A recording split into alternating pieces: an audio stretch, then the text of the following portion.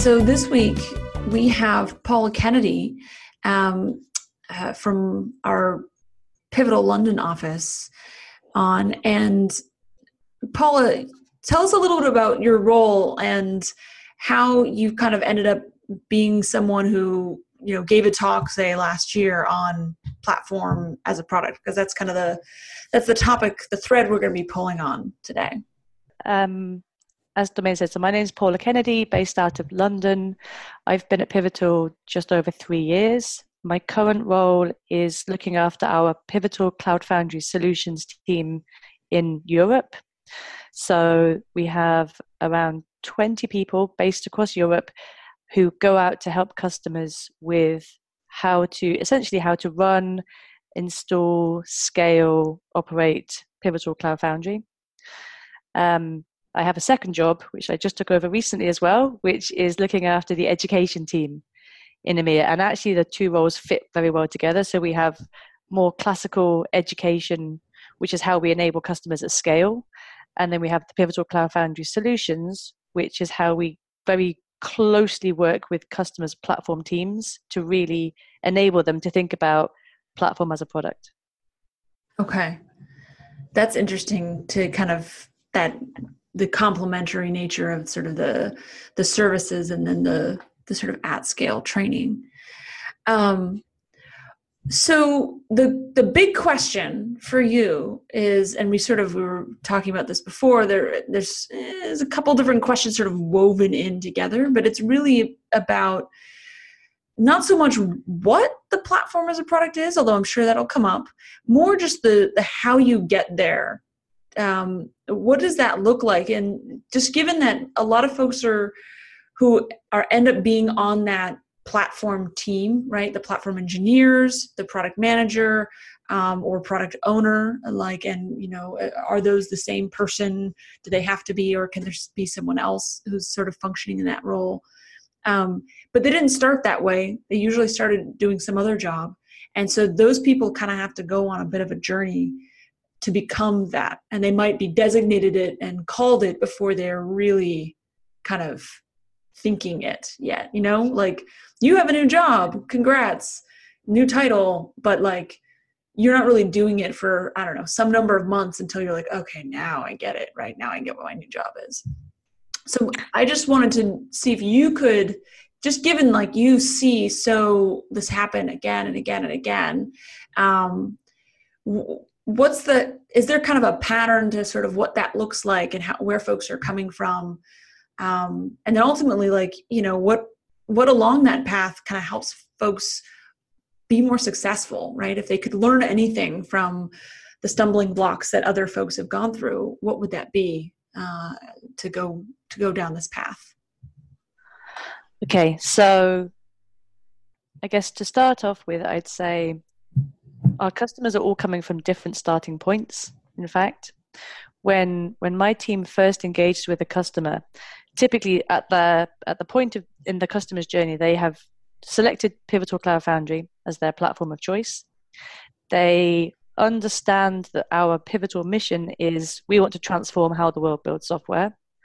So the customer will have some inkling of the fact that changes are coming, but may not fully understand the level of change that we're looking to drive into customers. So when the Pivotal Cloud Foundry Solutions team first engages, we have a very idealized view of what a platform team should look like and what a product owner should look like. But quite often, the customers are, as you mentioned, they may not be right at that place. They may not have the people lined up. They may not fully understand what work is involved, what change of culture is involved, what change of mindset is involved. Mm-hmm. So it really is a journey when we start. What we talk about with our customers is having a dedicated platform team that is balanced and that has a platform owner. And so all of those things have very specific meanings. When we talk about having a dedicated platform team, what we see with our most successful customers is they have a small number of platform engineers. A platform team only needs to be, say, 2, 3, 4 people. It can be quite small, mm-hmm. and can support multiple application developers. So we talk about kind of a one platform operator to a 500 application developer. I mean, that's kind of a number that gets thrown around sometimes in Pivotal. But really, the platform team can be quite small. But that platform team is most highly effective when it's focused on running the platform. Mm-hmm. So that can be quite a hard ask, even for customers at the beginning. They may have people that are lined up to be the platform team, but they've got 100 other things that they have to run as well. Mm. And so maybe they only have people that are available part-time. Or another pattern that we've seen quite often is customers might outsource their data center, might outsource other parts of their infrastructure, and might choose to outsource their platform team, which in itself then can be challenging because you're trying to ask a big outsource company to change how they think about running this one small piece of software as part of a larger thing that they run on behalf of the customer, and that's more challenging. So, like I say, we typically look for a small dedicated team, and we look for that team to be balanced. And what we mean by that is that it's got people in the team who've got infrastructure knowledge, as well as people who are more used to applying software engineering practices to the platform. Mm-hmm. And in addition to that, we also look for a product manager into the team, which is slightly different from kind of product owner or platform owner, as we were talking about before. So for Pivotal, a product manager, again, is a very specific skill set, but it's that person on the team who is unblocking the team, making sure that they can make progress, that is running a backlog, that is prioritizing the backlog, that is really driving the platform as a product mentality home within that platform team, which might be slightly separate from a platform owner or kind of platform champion, who might have more kind of political power, is able to reach out more broadly in the organization, is able to unblock the team at a higher level, and might have ownership of multiple different things, but is also that kind of overseer of a wider program, maybe not just the PCF, but maybe other parts of the business as well. Okay. That's really helpful because, I think some folks think about the product manager as the product owner. And they also, if someone were to ask me to define just product management, prioritization would be like the first thing that I think of, like prioritizing, the roadmap, which is sort of effectively what the backlog is. But I really liked how you described, like the first thing that you said was the person who's unblocking the team. Yep. And so I think that sort of speaks to, either that's just more what product managers are in general, or on these platform teams, what you can expect is that is a big part of your job, is kind of performing that unblocking. And that's related to this product owner is sort of blocking it, unblocking maybe at a different level, right? At like more of a political level and, resources level and whatnot, not so much at the technical level. Is that a fair kind of, recap of that distinction that you just made? Yeah, I think it's also about allocation of time. So a product manager who's part of the platform team, it's also that person's full-time job working on that platform with the team all day, every day. So they're unblocking, like you suggested, at a kind of a more tactical level. They're also prioritizing the backlog. They're also in the stand-up, in the retrospectives, in the planning meetings. They're all day, every day part of the platform team. Whereas the platform owner or platform champion, as I say, might have a broader range of things that they are looking after, and might only check in with the platform team on a less frequent schedule. Mm-hmm. But it's still that person that the platform team can go to unblock them at a more senior level. Okay. So, and you mentioned that some of the challenges that folks run into when they're kind of starting down this journey is, say not having dedicated folks, or not having folks, internal to the company itself, if they're part of kind of an outsourced arrangement. Um, what else in terms of, let's imagine that those don't exist and you actually have a dedicated team. It's the 2 to 4 people that you mentioned, plus the product manager. And now what happens? Does that necessarily mean that they're kind of like up and running right away and sort of operating in that, or what steps do they have to make at that point? So I would always say they should call in the Pivotal Cloud Foundry Solutions team, because that's what my team is. But our starting point, honestly, for treating the platform as a product is, I guess it sounds very straightforward, but it's really having a product mindset. And the starting point is understanding your users and building the thing that your users need. So the very first thing that we try to do when we come and engage with a customer is to understand what's the first workload that you want to put onto the platform. Because if we can understand what the first application or the first 50 applications, I mean, it is a question of kind of start small and then iterate is what we try to focus on. But as a platform team, treating the platform as a product, it's about putting the user right at the center of everything that platform team does. And then you need to understand exactly what the requirements are from the users. And in this case, the users would be the application developers. So you need to understand what the requirements are. Then you need to build the smallest thing. We talk about MVP being minimum viable platform in this case. So you need to build the smallest thing to then give access to your application developers so they can use it. Then they can provide you feedback, and then you can iterate. So in Pivotal, we talk a lot about user-centered design. We talk about lean and agile methodologies to be able to build the smallest thing, get fast feedback, and iterate. And when it comes to the platform, we are saying exactly the same things. So we take all of our labs methodology that we've built up over the last 30 years, say, and we're trying to take all of those practices into the platform, because the end result that we're aiming for is to build the platform that the application developers want to use. It meets their needs. It gives them a wonderful developer experience, and they are then excited to put their applications onto the platform. So the starting point for the platform team has to be almost a change of mindset. The platform team has to understand that they are there to serve the needs of the application developers, instead of what we've seen more traditionally, let's say, of building what the platform team or the infrastructure team might think people need, and then finding lots of other people don't put their applications or workloads on there because it just doesn't do exactly what people need it to do.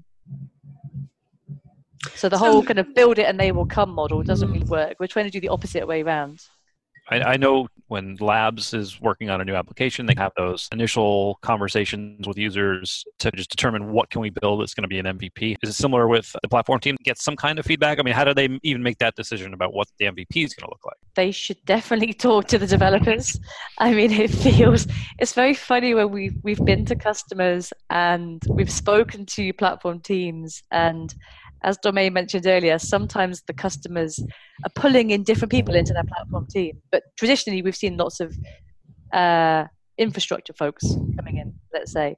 And then we might start off and say, well, let's go talk to some application developers, which endangers like horror in these people's eyes of like, they actually have to go and talk to the application developers, which somehow seems terrifying. But it's really a question of defining those user needs. And one thing, as you mentioned, Jeff, in Labs methodology, we talk about the balanced team of being design as well as product management as well as engineering. In our platform team, we would love to also have designers in there, and designers are typically the ones that would lead the kind of user research and creation of personas and really helping to define that user-centered design. When we have platform teams, typically our customers, it's a hard ask for our customers to provide a product manager generally. Mm-hmm. It's even a hard ask to ask them to provide a designer. So typically what we would do is have the product manager take that role as well. So for example, when the PCFS team would show up on a customer, we would bring our product manager, we would pair with the customer's product manager, and then together we would go and interview users, like you interview the application developers, understand which application is going to land on the platform first, figure out what the requirements are, and then build the platform that meets those needs. And then we iterate. So we're not looking to just get one application landing on the platform. We want all the applications on there. But we start with one, and then we get feedback, and then we add the next one and get feedback. And it's that iterative cycle that makes sure that you're building the right thing. Not that you spend 6 months building a platform, announce it to the application developers, ta-da, and then find it doesn't meet anyone's needs. Yeah, I think it's like I could imagine how someone would go down the path of, well, if we want all the applications, then we've got to understand what all the requirements are. And then it's like, oh, well, there's just so many requirements. Maybe we should find the least common denominators. And then you end up with the least common denominators that are not enough for anyone to use. Exactly. I mean, we have this talk track within our team where we say going into production is not a binary state, it's a continuum. So we think about, you identify the first workload and you build that minimum viable platform that has everything that it needs. So maybe it only needs integration into one database, for example, or maybe it doesn't, for that one application, maybe it doesn't need user authentication. Like you choose an app and you create just enough of a platform that means that application can go all the way through to production. And that's kind of step one. And we think about it as circles, which is funny because I'm signing what the circles look like and no one can see what my sign language is showing. But you'd start with your core and the application lands, and that's kind of production. But that doesn't mean it's finished. It means that you've now got the next ring of kind of requirements needed for the next 50 applications. So you work out what the next workloads are, you figure out what those requirements are, and you add those features to the platform. And then those 50 applications can go live.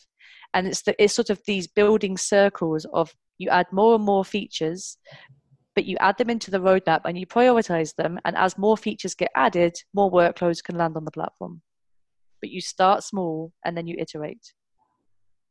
So now you mentioned that it's basically impossible to get a designer, and so the product manager has to often wear that hat.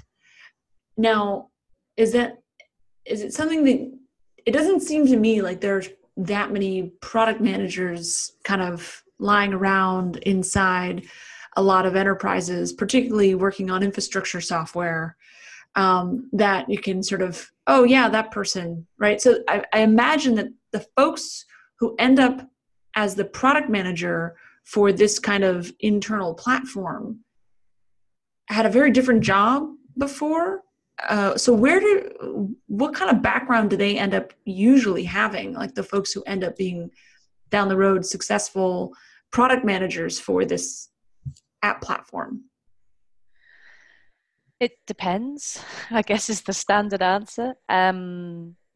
Typically, we see some very technical product managers who might come from an infrastructure background, or possibly they've been a sysadmin before, and they would be people who are very much embedded in the team, but very technical alongside their team. We've also seen customers who have pulled in people with a project management background. That's a fairly typical pattern that we see.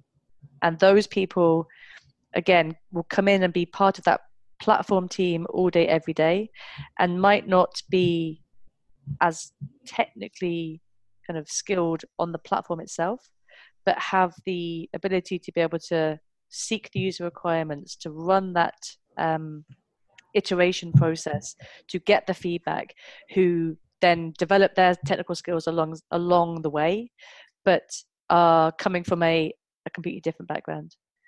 I mean, we've also seen a kind of an anti-pattern, I guess, is we've seen some cases where we have customers who bring in external contractors, because as you say, product management skills within platform teams are hard to come by. So we've seen customers go externally as well, which is fine, but our encouragement is always to try to grow those skills in-house. And it's something that we would like to help with as well. So Pivotal does offer product management training. as an option. So it's something that we're really, really keen to help customers with. It's so critical. We see the customers who are the most successful are those that have their own dedicated team with their own dedicated product manager, and those are the ones that are able to prioritize, able to meet users' needs, able to release features quickly. I mean, those are the most successful patterns we see. Kind of coming back to that like journey or progression of folks who are coming along. So, starting by, you got to go talk to those developers, right? You got to interview them, and that's, work through your fears wherever they may be coming from. Do you find like that the fear around, like, is it that they're afraid this is going to be a waste of their time? Are they just afraid of like having to sit there and have a conversation? Like, I don't know if is it fear really at all, or I'm just curious if you've been able to sort of figure out like, this is sort of the psychological landscape of what's going on when you tell a team of, would-be platform engineers, guess what? Today we're going to go talk to some developers, your customers. It's really funny. I attended a pre-platform dojo workshop with a customer. So when my team gets involved, we do platform dojos, which essentially is just our name for how we enable customers. It's the name of our engagement. But I attended a pre-dojo workshop with a customer where we really went deep with the platform team. They had already identified their team. We went deep with them on, this is what we mean when we say platform as a product. This is what it means to understand user requirements and build the right thing. And we did a full day workshop. And at the end of the workshop, we did a retrospective, which we love to do at Pivotal. We love retros. So we did a retrospective. And one of the platform engineers gave feedback that said, it all sounded very nice, but it also sounded like a lot of marketing nonsense and it would never happen in real life, which was really surprising.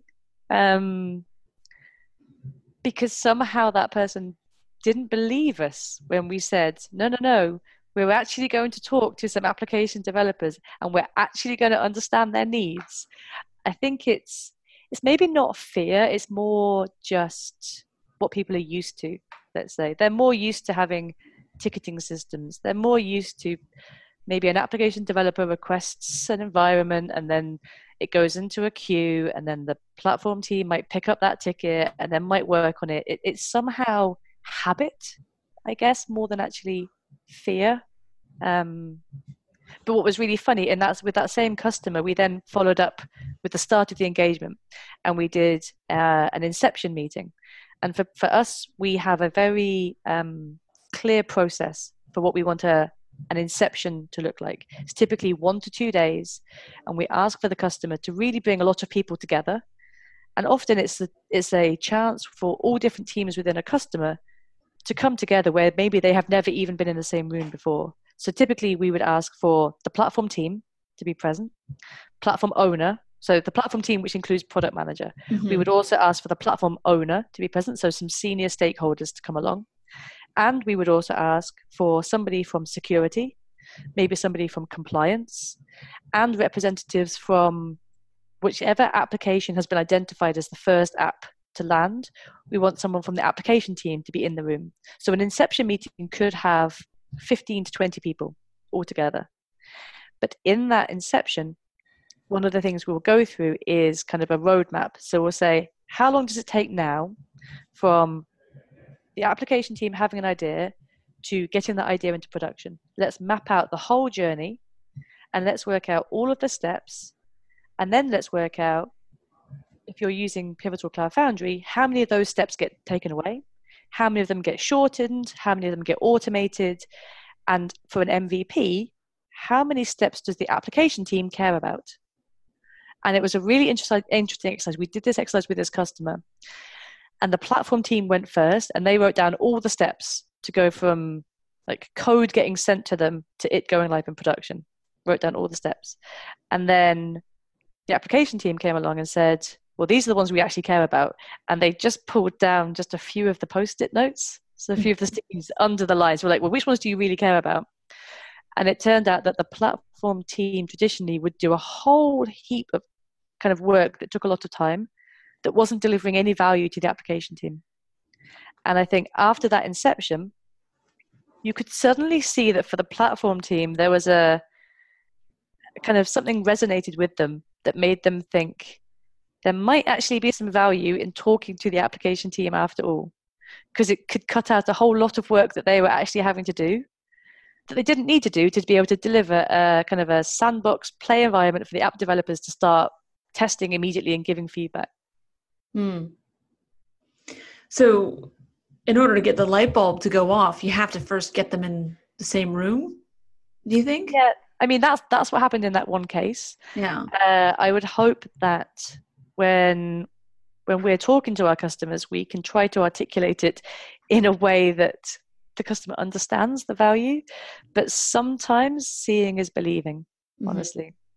So I think for those folks who are thinking about, or who are in a platform team or might be selected to form a platform team, it might seem daunting to think everything's going to be different, but it's also liberating to think that just by understanding what minimum platform looks like, it could reduce hours of toil, hours of wasted effort that isn't actually delivering any value.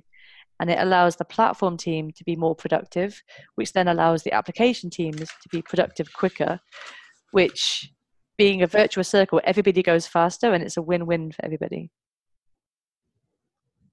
Okay, so allowing the platform team to go faster, since that's the team that kind of has to make this shift into the mindset. So after something like an inception, what happens next? What starts to change, and what do you think folks should be trying to do at that stage, and what might be some anti-patterns at that stage? I think one good pattern that we've really seen is when a platform team gets into the habit of seeking feedback.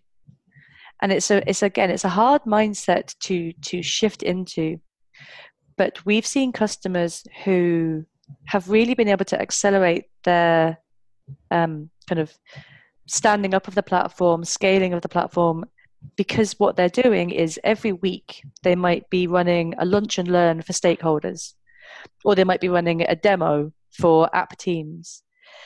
And it's about being able to show a wide audience the capabilities of the platform that they've built as quickly as they can. So it's about getting as fast feedback as possible.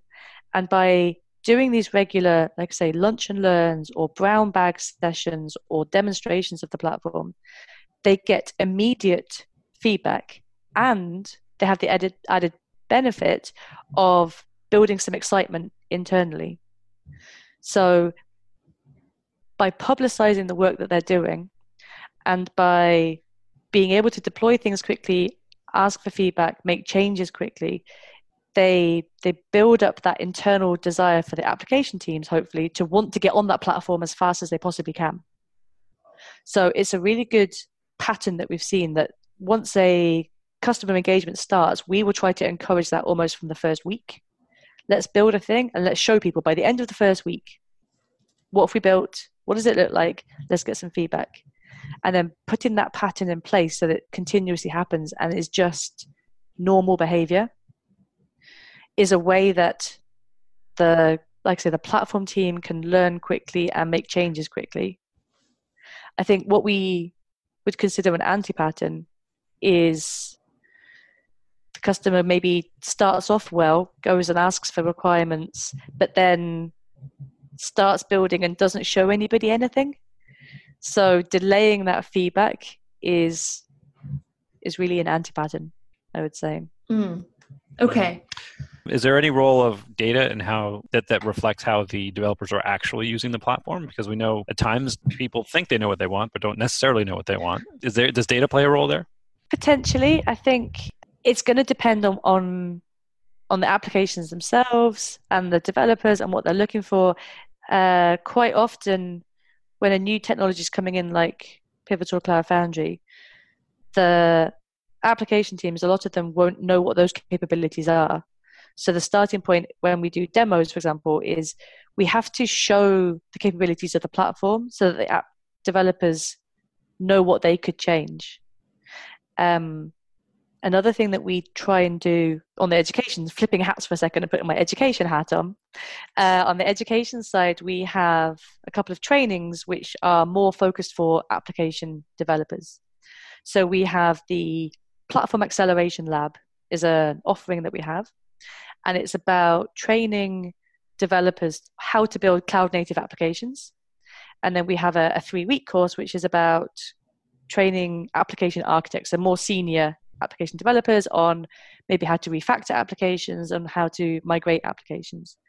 So it could be the case that we need to give some education to those application teams because they don't know what the platform capabilities are and maybe don't know what, as you said, maybe they don't know what they're asking for necessarily because they don't fully understand what new capabilities are available to them.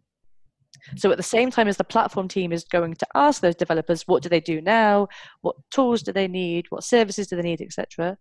There is a corresponding education that needs to happen for those app teams that teaches them what the platform can do, that might teach them more around how to build cloud native applications, depending on where that customer is coming from and where those app teams are.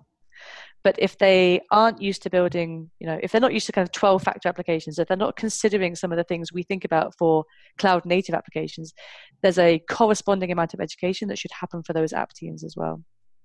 Back to the kind of good patterns and what you said about getting feedback, and you sort of address this in your answer, because my question is like, okay, well, what does that look like? How do you get that feedback? I mean, my first instinct is like,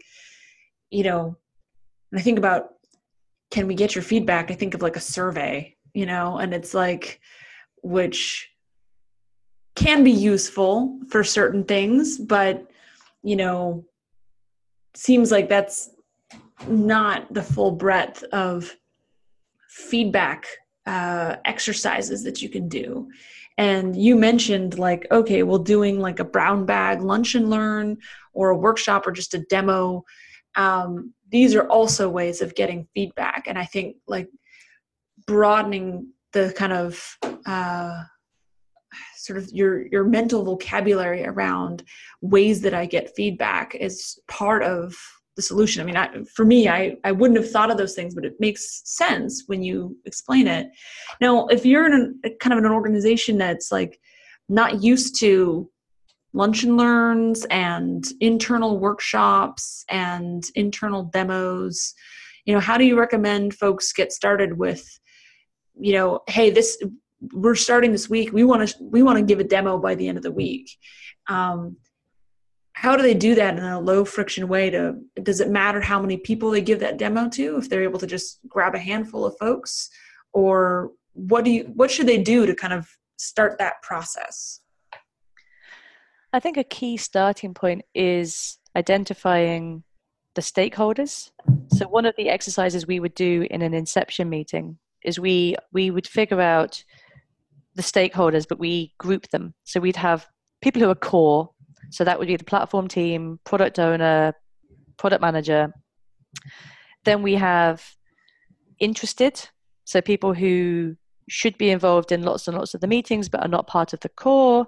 And then we might have informed stakeholders. So people who are not paying that much close attention, but could be somebody from finance who's paying for the work, or could be somebody from compliance who just needs to keep an eye.